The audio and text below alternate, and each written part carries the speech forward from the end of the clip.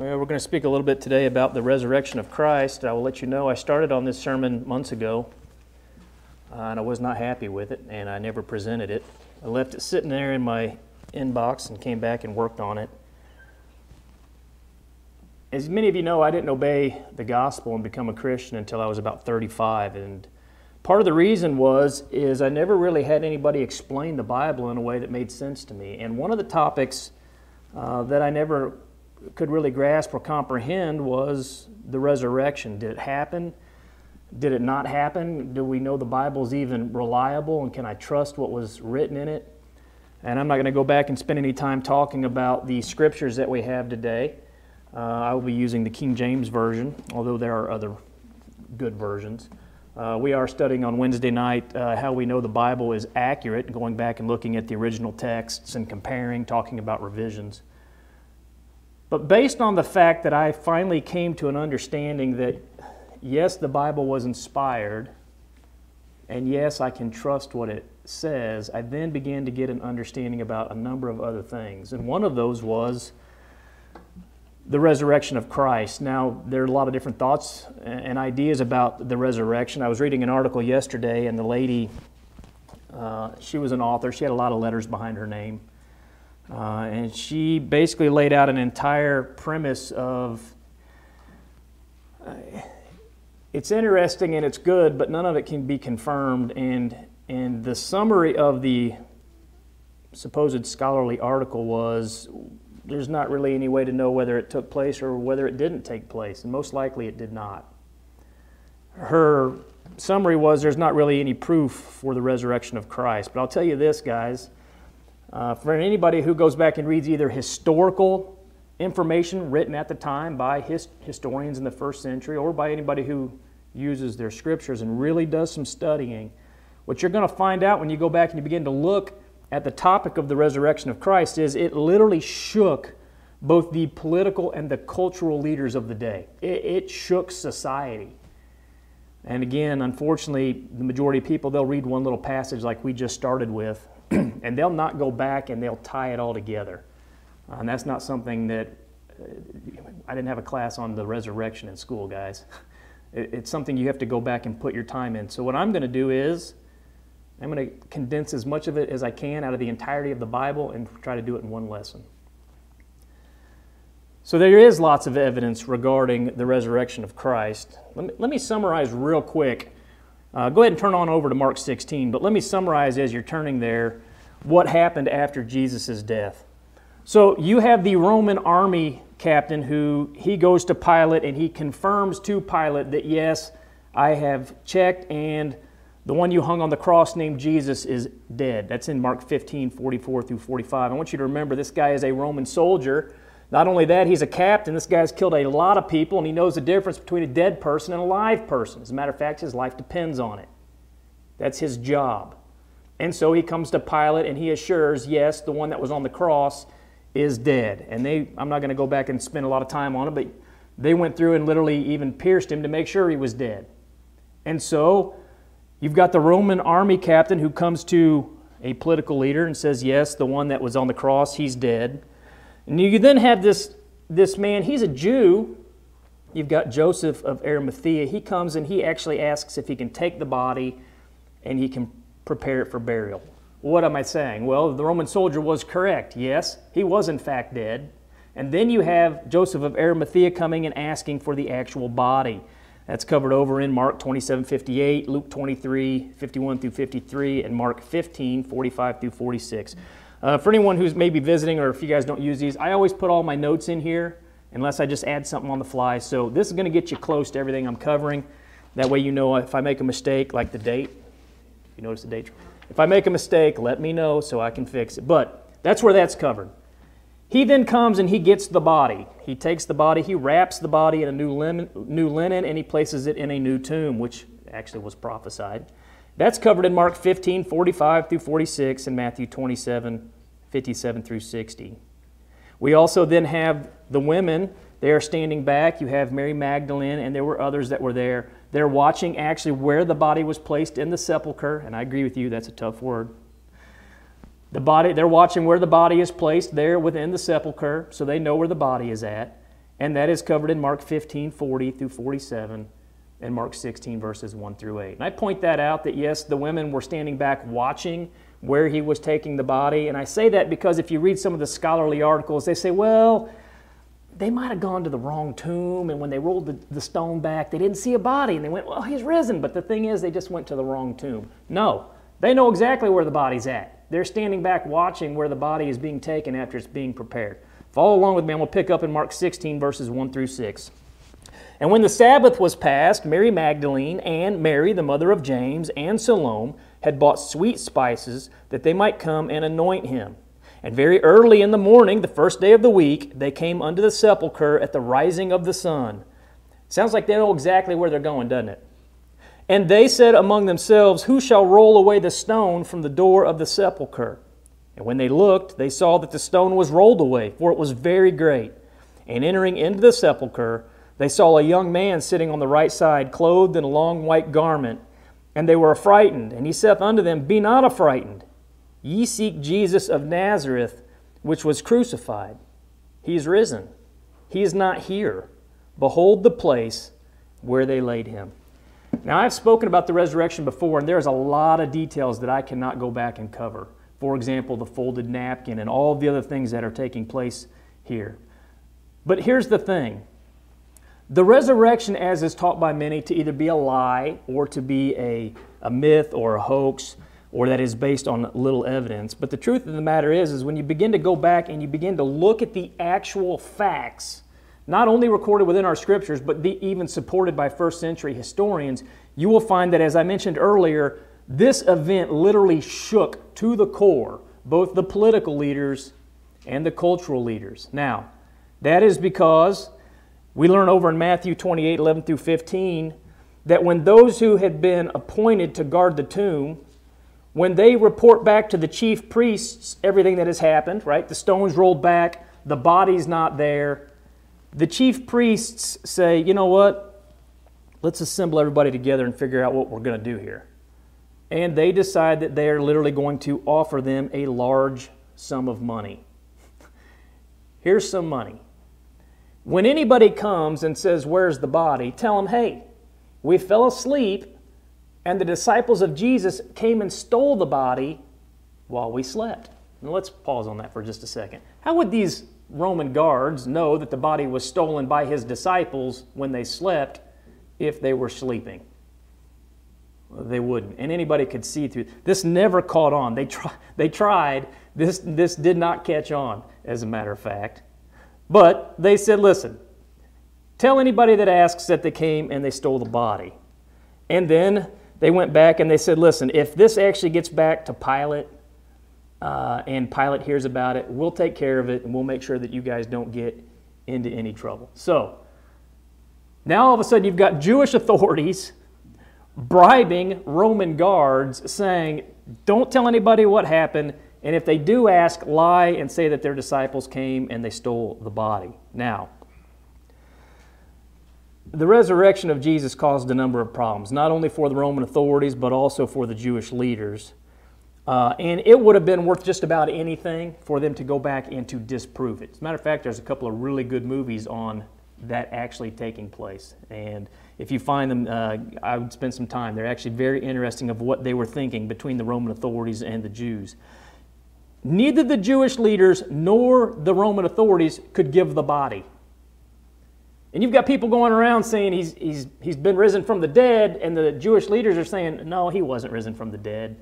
And the Roman authorities are saying, no, he wasn't risen from the dead. And the question is where is the body?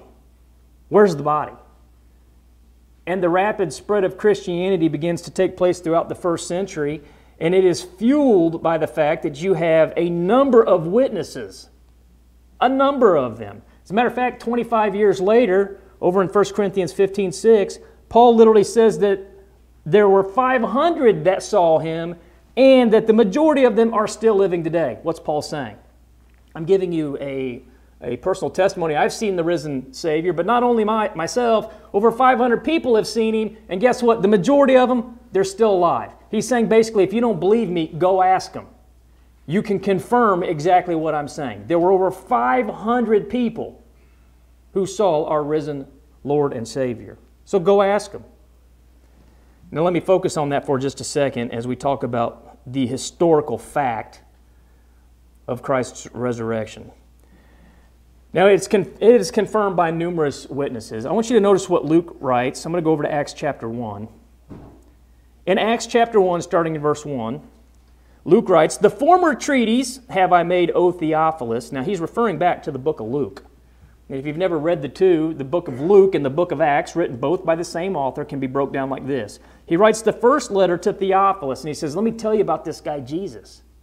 And then he does the entire account talking about Jesus, who he was, why he came, what he did. And then when he's dead, it picks up in the book of Acts, where you have what happened right after his death and then taking place with the early church.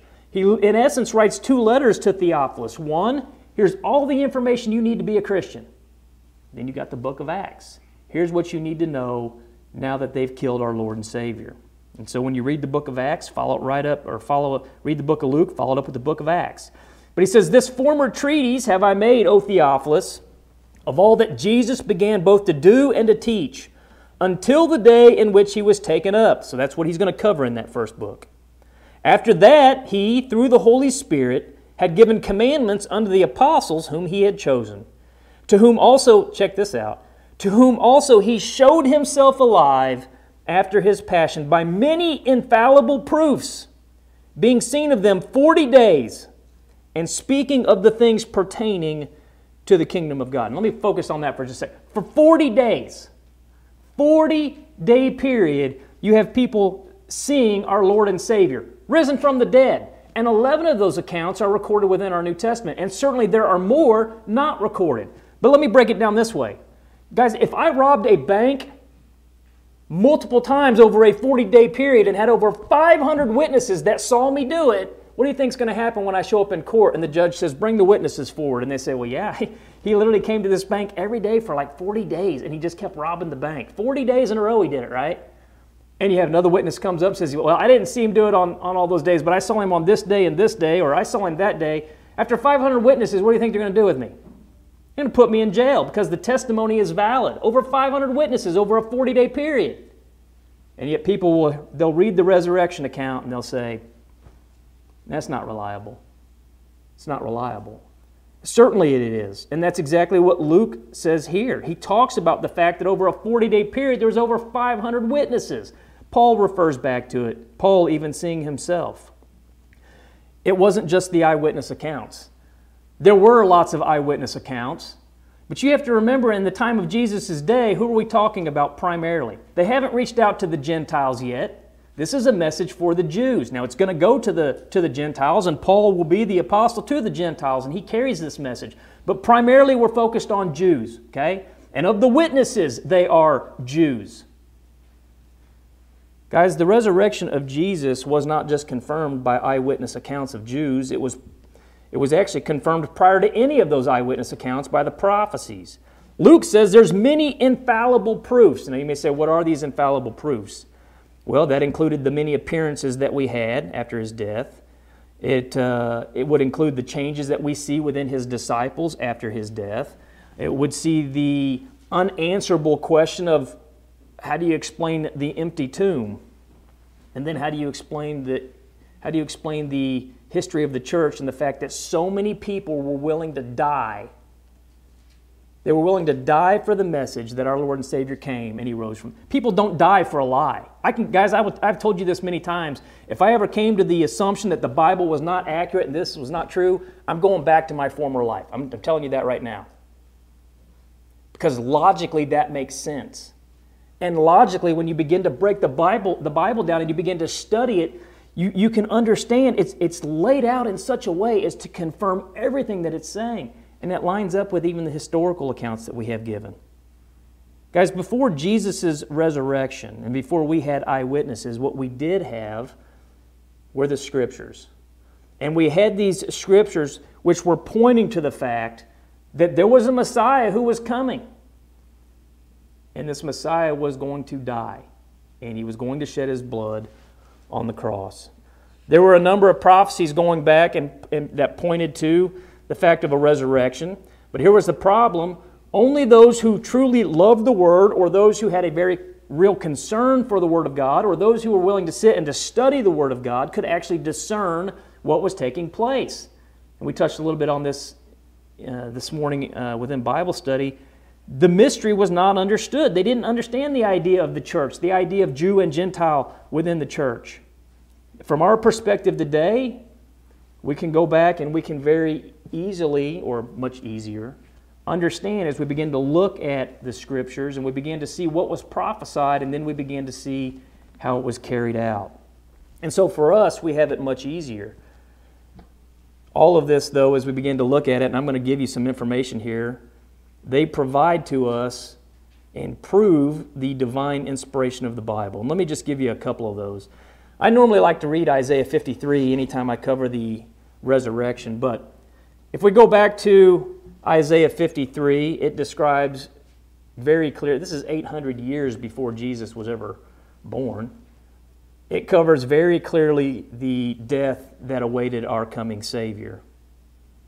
And after describing all of His sufferings there in Isaiah 53, He says this, Isaiah 53:8, He was taken from prison and from judgment, and who shall declare His generation? For He was cut off out of the land of the living, for the transgression of my people was He stricken.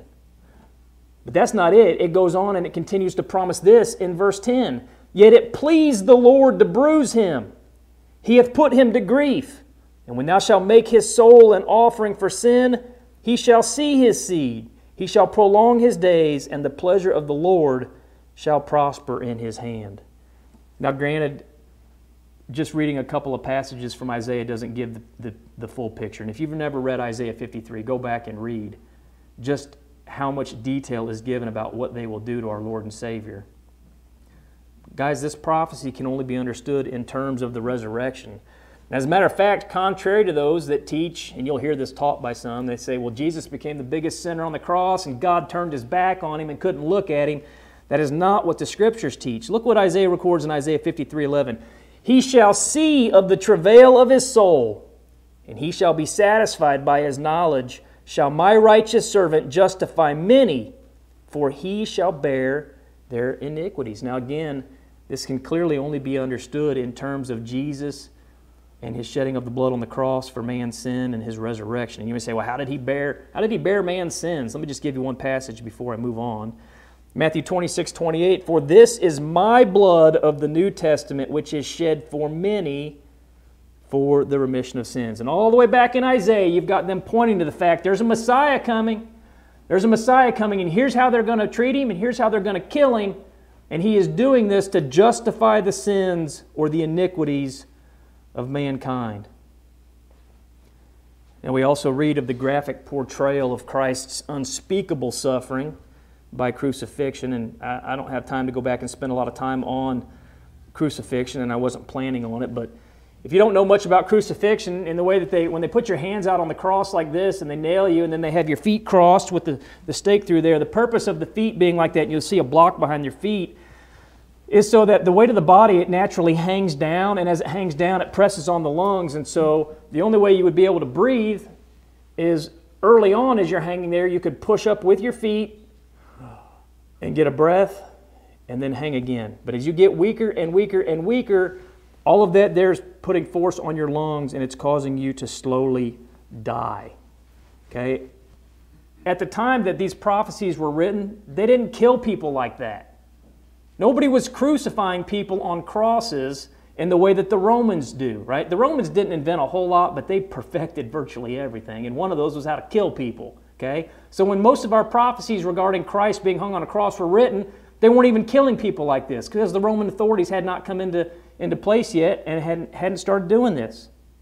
But we read about the crucifixion of Christ even all the way over in Psalm 22, and I didn't go back and put a whole lot of information on Psalm 22, but for anybody who's not studied it, Jesus quotes from Psalm 22 when He actually says, Eli, Eli, lama sabachthani, that is to say, my God, why have you forsaken me?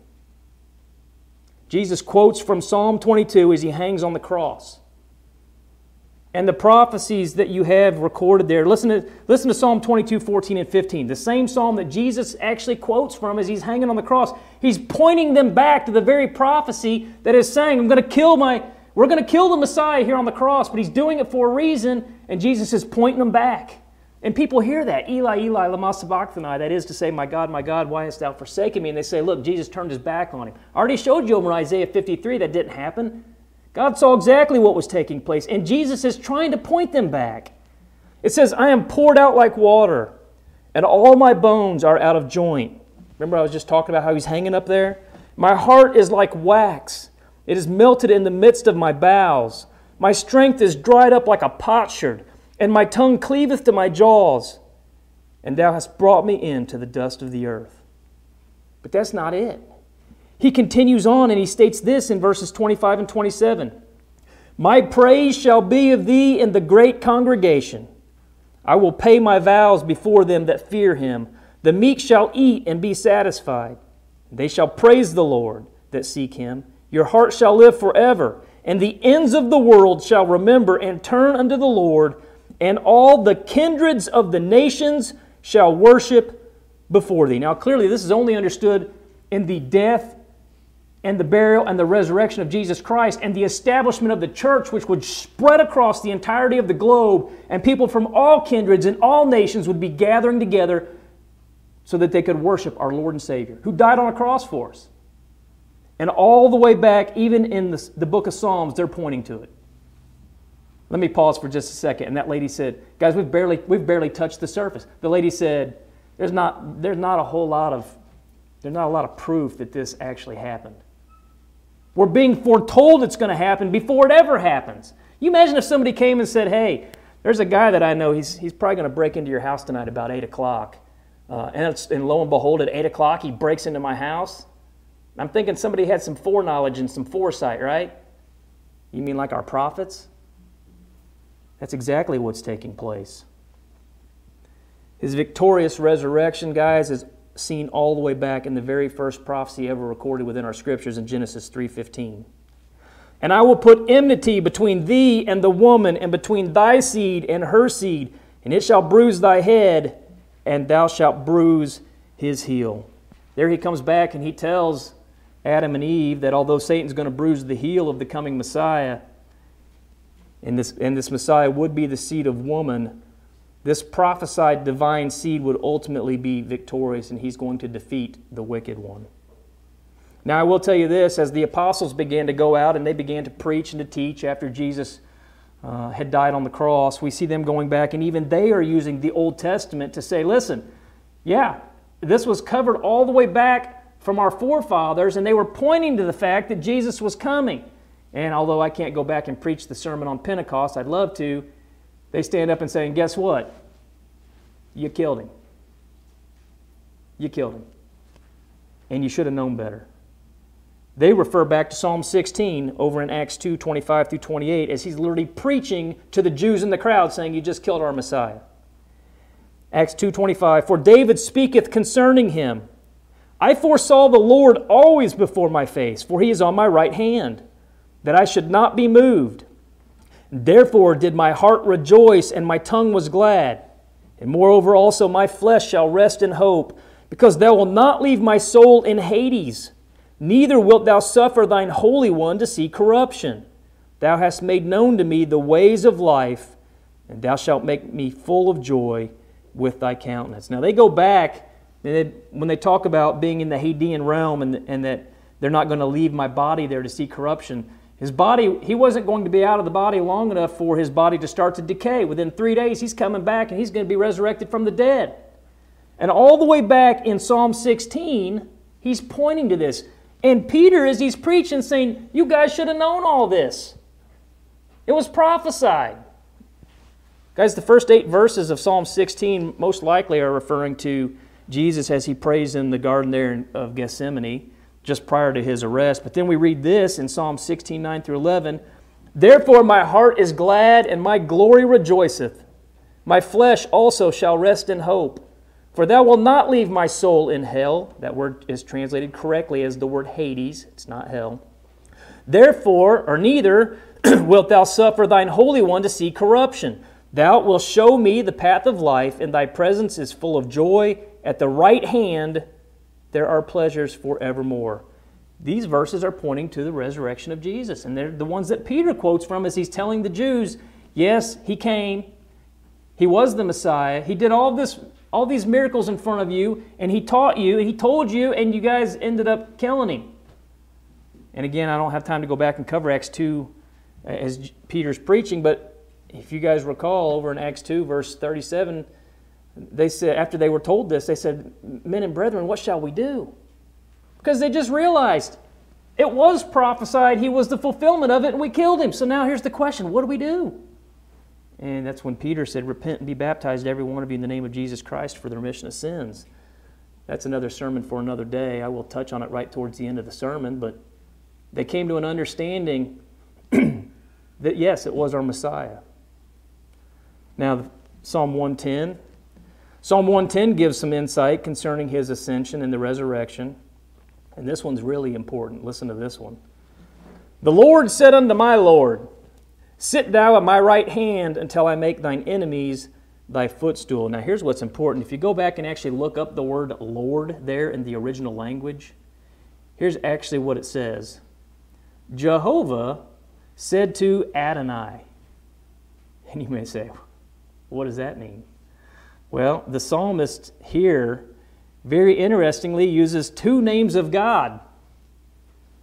The one person of the Godhead said to the other person of the Godhead. What he's talking about here is God the Father speaking to God the Son. Guys, this verse is applied to Christ no less than 5 times within our New Testament. Why are the New Testament writings going back to the Old Testament and citing the Psalms? Why are they citing the prophecies? And again, they should have known that he was the Messiah. He didn't hide it from them towards the end. He was making it clearly seen and visible before their eyes. He shouldn't have even had to have said that he was the Messiah.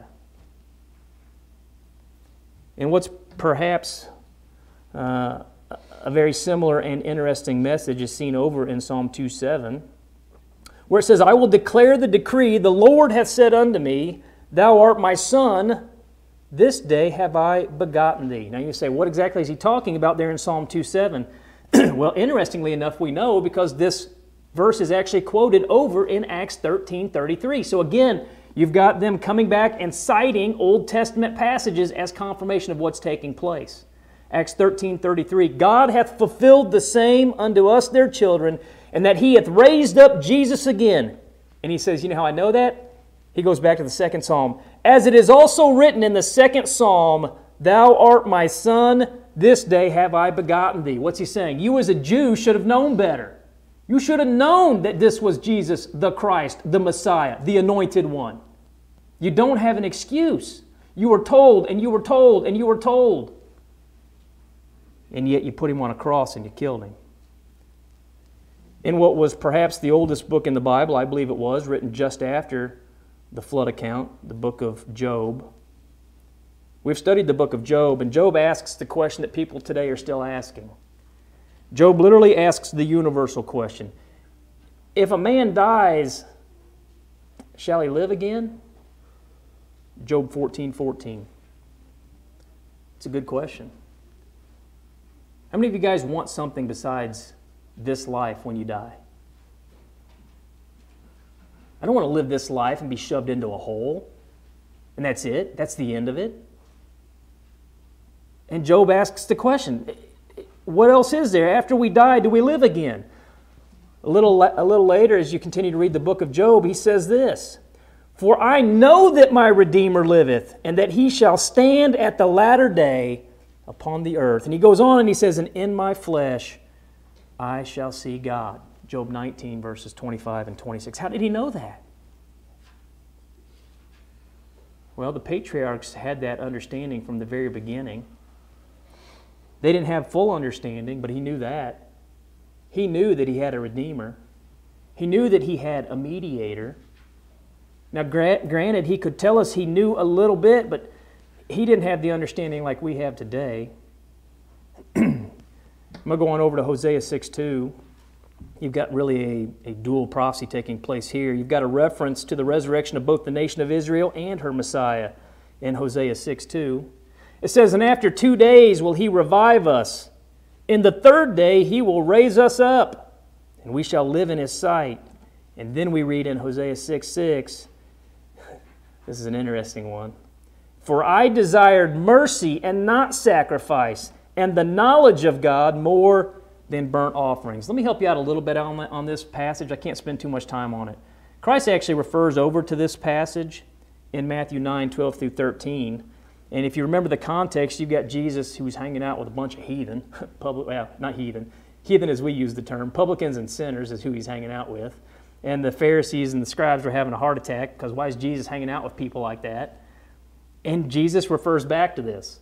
Matthew 9:12, "But when Jesus heard that, he said unto them, that they that be whole need not a physician, but they that are sick."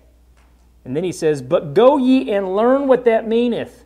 I will have mercy and not sacrifice, for I'm not come to call the righteous, but sinners to repentance." The sacrifice that Christ was going to make on our behalf was greater than all of the burnt offerings that could be offered together. And the act of mercy of his sacrifice that we're talking about is in perfect context with what we read here in Matthew 9:12 through 13, where Jesus is simply conversing and spending time with those who are sinners and publicans. Why? Because he loves their soul. And this act of mercy by Jesus, he says, is greater than any sacrifice that would have been made by any of those Pharisees. Again, this all points to the death, burial, and the resurrection of Jesus Christ. I want you to notice what we find over in Zechariah chapter 12. Starting in verse 10, it says, "And I will pour upon the house of David and upon the inhabitants of Jerusalem the spirit of grace and of supplications, and they shall look upon me whom they have pierced." You guys see who we're talking about already? "And they shall mourn for him." They did then, and we do now. "And as one mourneth for his only son, and shall be in bitterness for him, as one that is in bitterness for his firstborn." The firstborn. We'll touch on that. The firstborn of many. The firstborn of many that will be resurrected. But he was the firstborn, and they hung him on a cross, and they killed him. And they had to. And if it wouldn't have been the sin of Adam and Eve, it would have been my sin or your sin. But Jesus still would have shed his blood on the cross for whoever that was. Clearly, that's a prophecy pointing to the death and the resurrection of Christ. There are a number of types within the Old Testament. I began to go list them all, and guys, there's no way I can cover that much stuff in a lesson, so I just wiped them out. Go back and spend time talking about Jonah and that great fish. 3 days in the belly of a fish. What do you think they're talking about? There are so many prophecies, so many types, and every one of them throughout the Old Testament is pointing to the fact there's a Messiah coming, there's a Messiah coming, they're going to kill him. They have to kill him because man needs a perfect sacrifice. And there is no perfect lamb, but there is the perfect Lamb of God, and he can be the sacrifice for our sins. Let's talk about for just a second the resurrection being key to the gospel. The first century Jew, they could have and they should have known what was coming. The fact is evident from the very rebuke that Christ gives to the two disciples as they walk together on the road to Emmaus right after his resurrection. Listen to Luke 24, verse 25. I'll read down to 27. "Then he said unto them, O fools, and slow of heart to believe all that the prophets have spoken." Let me pause. What's he talking about?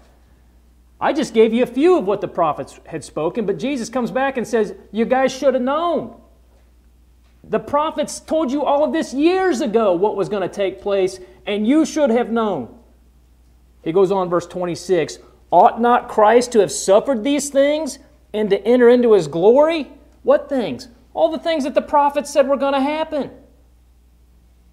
Verse 27, "And beginning at Moses," wow, all the way back in the very first 5 books, we have prophecies of Christ. Yeah, I gave you one, Genesis 3:15, but there's plenty more. So even in the writings of Moses, all the way back, you've got prophets pointing to the fact there's a Messiah coming. So he says, at the beginning of Moses and all the prophets, and then he expounded unto them in all the Scriptures the things concerning himself. Makes me think about the Ethiopian eunuch who asks Philip, he says, I'm reading Isaiah 53 here, is this about the prophet or someone else? And Philip gets in there and it says he preaches unto him Jesus from Isaiah 53. They should have known. But even if they were uncertain about the meaning of the Scriptures and they couldn't understand them, they had many direct prophecies given by Christ himself.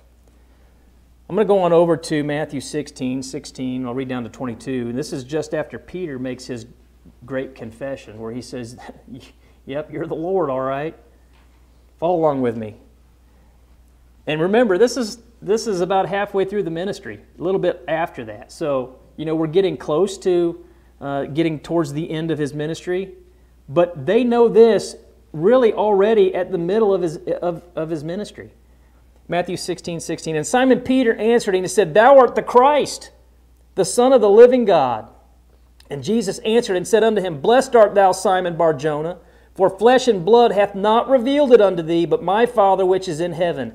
And I say also unto thee that thou art Peter, and upon this rock I will build my church. Jesus is going to build his church. One church. There's just one church, guys. That's not my opinion. Jesus said, I'm going to build my church. And the gates of Hades shall not prevail against it, and I will give unto thee the keys of the kingdom of heaven. I'm going to build my church, but I'm going to give the keys to the kingdom. What are the keys to the kingdom? Well, I'm not going to go back and spend a whole lesson on that, but all the way up to Acts chapter 2, we read there's every time you see the word kingdom, it's future tense, future tense, future tense. Every time from Acts chapter 2 on, it is past tense. Okay, it's not in my notes. John says he's already in the kingdom, Revelation 1:9. We have other passages talking about being translated into the kingdom. That's what Jesus is talking about here. I'm going to build my kingdom, but I'm going to give you the keys to the church. What was that? It was the gospel. How do you get into the church? It's the gospel. Okay?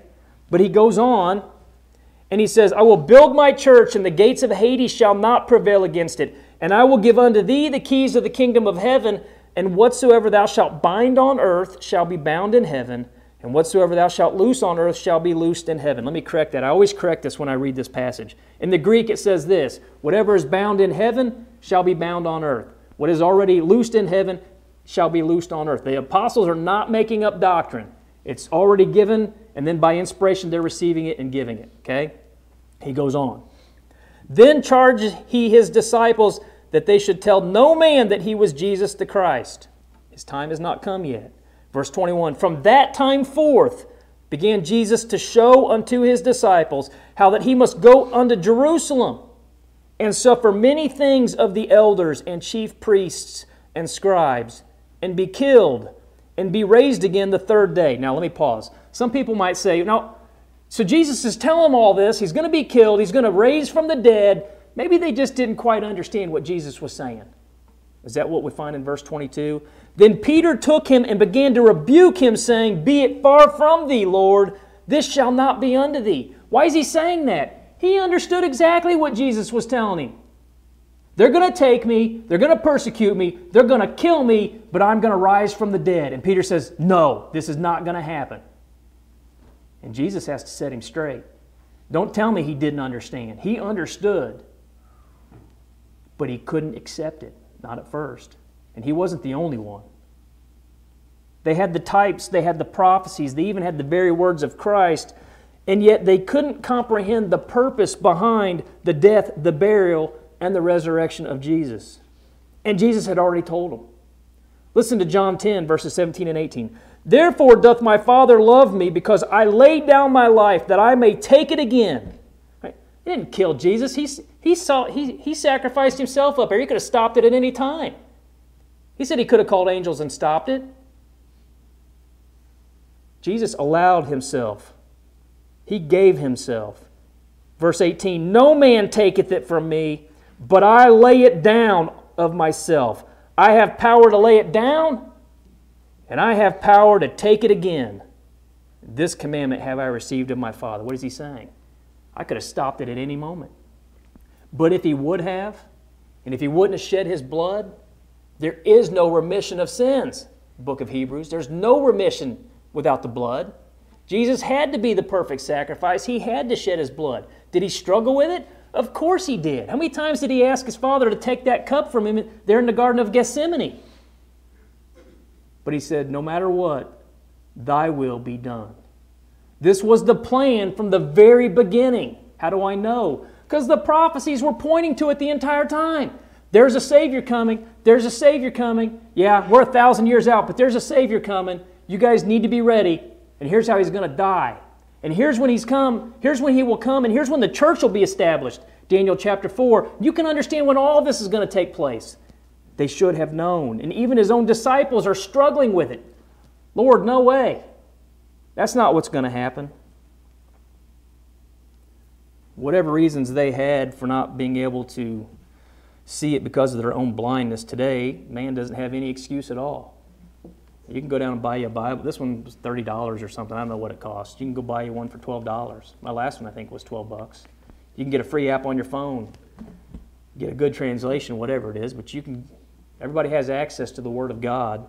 They didn't have full access. They had the Old Testament Scriptures. They had the prophecies, and it was being played out in front of them. We have all of it right here in front of us. And so while they had some blindness and they couldn't accept it and they struggled, we have all the information they had plus more. And you still got people who will write articles like I read yesterday where she said, there's very little evidence that supports that there might have been a resurrection. Guys, I'm only skimming. I'm skimming the Bible to show you some of the stuff in advance where the actual people are saying, this is what was recorded, this is what you see right in front of your eyes taking place. And Jesus even rebukes them and saying, you should have known better. You should have known. The fact that the death and the burial and the resurrection of Christ are so important is because they constitute the heart of the gospel of our Lord and Savior Jesus Christ. Let's go over to 1 Corinthians 15, 1 through 4. And I worded that way for a very specific reason. They constitute the very heart of the gospel. 1 Corinthians 15, starting in verse 1. Moreover, brethren, Paul tells the church in Corinth, I declare unto you the gospel, which I preached unto you, which also ye have received, and wherein ye stand, by which also ye are saved. If you go back and read 1 Corinthians, read 1 Corinthians and you see what Paul taught them, he taught them a whole lot more than the death, burial, and the resurrection. But it constitutes the heart of the gospel. He says, if you keep in memory what I preached unto you, unless ye have believed in vain. For I delivered unto you first of all that which I also received, how that Christ died for our sins, according to the Scriptures, and that He was buried, and that He rose again the third day, according to the Scriptures. Let me pause. That's pretty close to what Luke writes. Now, Luke writes all about Jesus' ministry, but he covers part of this, and he's talking about Jesus and why to believe in Him, and then he follows up with the letter there of Acts, and he's explaining the death, burial, and the resurrection. He was the Messiah. That's what Paul says. But guys, 1 Corinthians 15, 1 through 4 is not the entirety of the gospel, as many people teach. I have people that say, well, there's no doctrine in the Bible. All you need to understand is the death, burial, and resurrection of Christ. The word gospel, euangelion, in the Greek simply means the good news. It was the good news of Jesus, His birth, His ministry, the good news of the establishment of the church, the doctrine of the church. So when you use that word gospel, the actual word being the good news, it includes more than just the death, burial, and the resurrection. Okay? However, the gospel is the sure foundation, that death, burial, and resurrection of Christ is the sure foundation of all of those things that people need to come to believe, where they accept Jesus as the prophesied Messiah who came and died, was buried, and rose again the third day, and causes them to come back and then to want to submit themselves to what Jesus says we ought to do.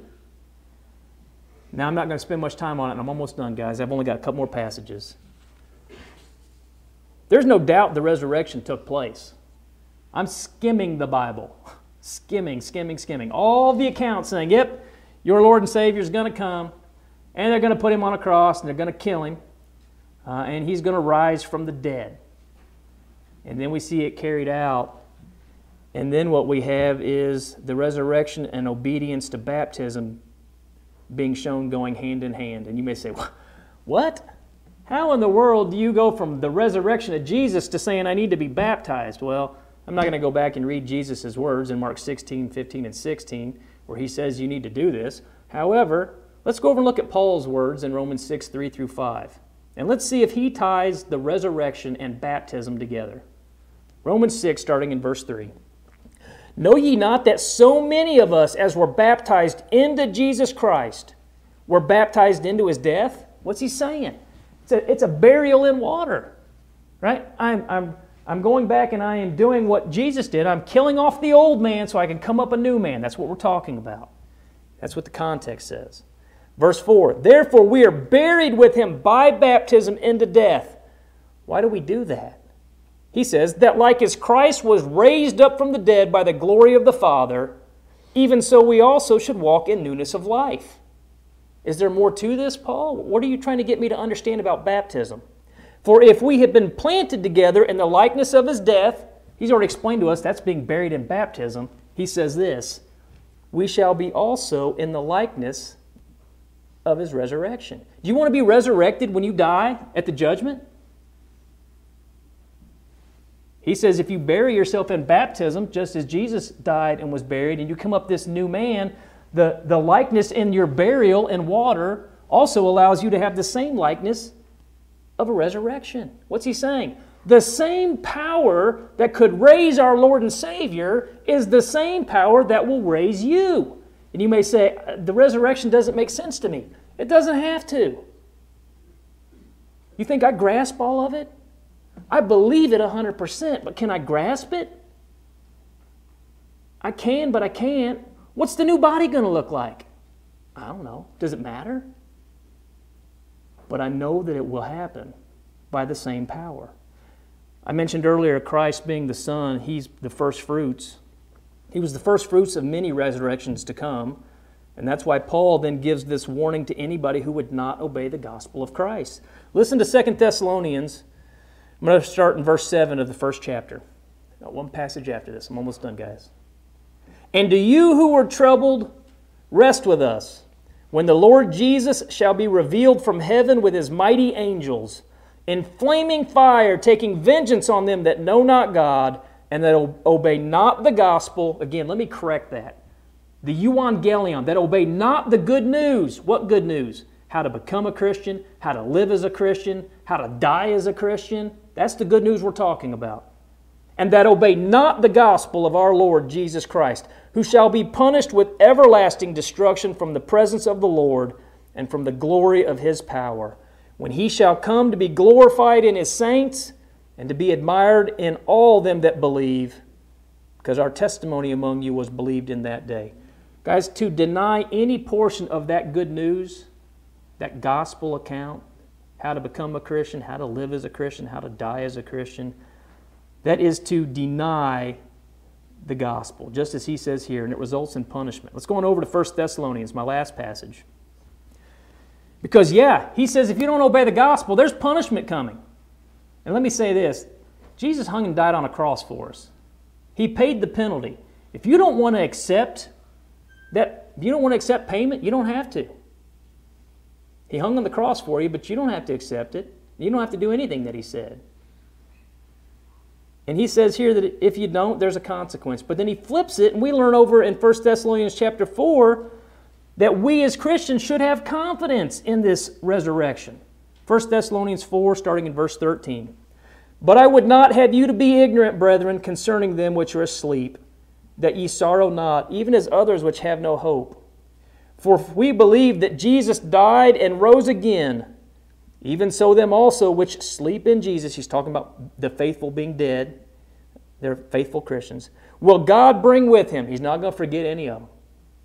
Verse 15, for this we say unto you by the word of the Lord, that we which are alive and remain unto the coming of the Lord shall not precede them, they've got the word prevent here, precede them which are asleep. We're not going before them, right? If they died and we're still alive when he comes back, we're not going to go and then we're all going together. We're not going to precede them, okay? He says, For the Lord himself shall descend from heaven with a shout, and the voice of the archangel, and with the trump of God, and the dead in Christ shall rise first. Then we which are alive and remain shall be caught up together with them in the clouds to meet the Lord in the air. And so shall we ever be with the Lord. And then he says, wherefore comfort one another with these words. We gather together every Lord's Day because we believe in a resurrection. We live faithful because we believe in a resurrection. We go out and we proclaim the gospel to other people because we believe in a resurrection. And believing in that resurrection also means we believe in consequences for those who've not obeyed the gospel. And none of us want to see anybody stand before our Lord and Savior and have to say, I don't know why I didn't do it. I don't know why I didn't become a Christian. If you're watching this online right now, or if you're here today and you're not a Christian, I just skimmed the Bible and I just gave you very little of the information presented prior to Jesus ever coming. And then we see it actually being played out and actually meeting the requirements of the prophecy. And we have historians who even say, yep, it all played out just like the Bible says that it did. If you're here and you heard just the little bit of information I gave, here's the question I have for you. What is preventing you from becoming a Christian? I waited way too long. I waited till I was 35. Larry, did you wait too long? And some people will never obey the gospel. But I assure you, the resurrection is true. It is accurate. And it is the hope that we have as Christians that we also will be resurrected.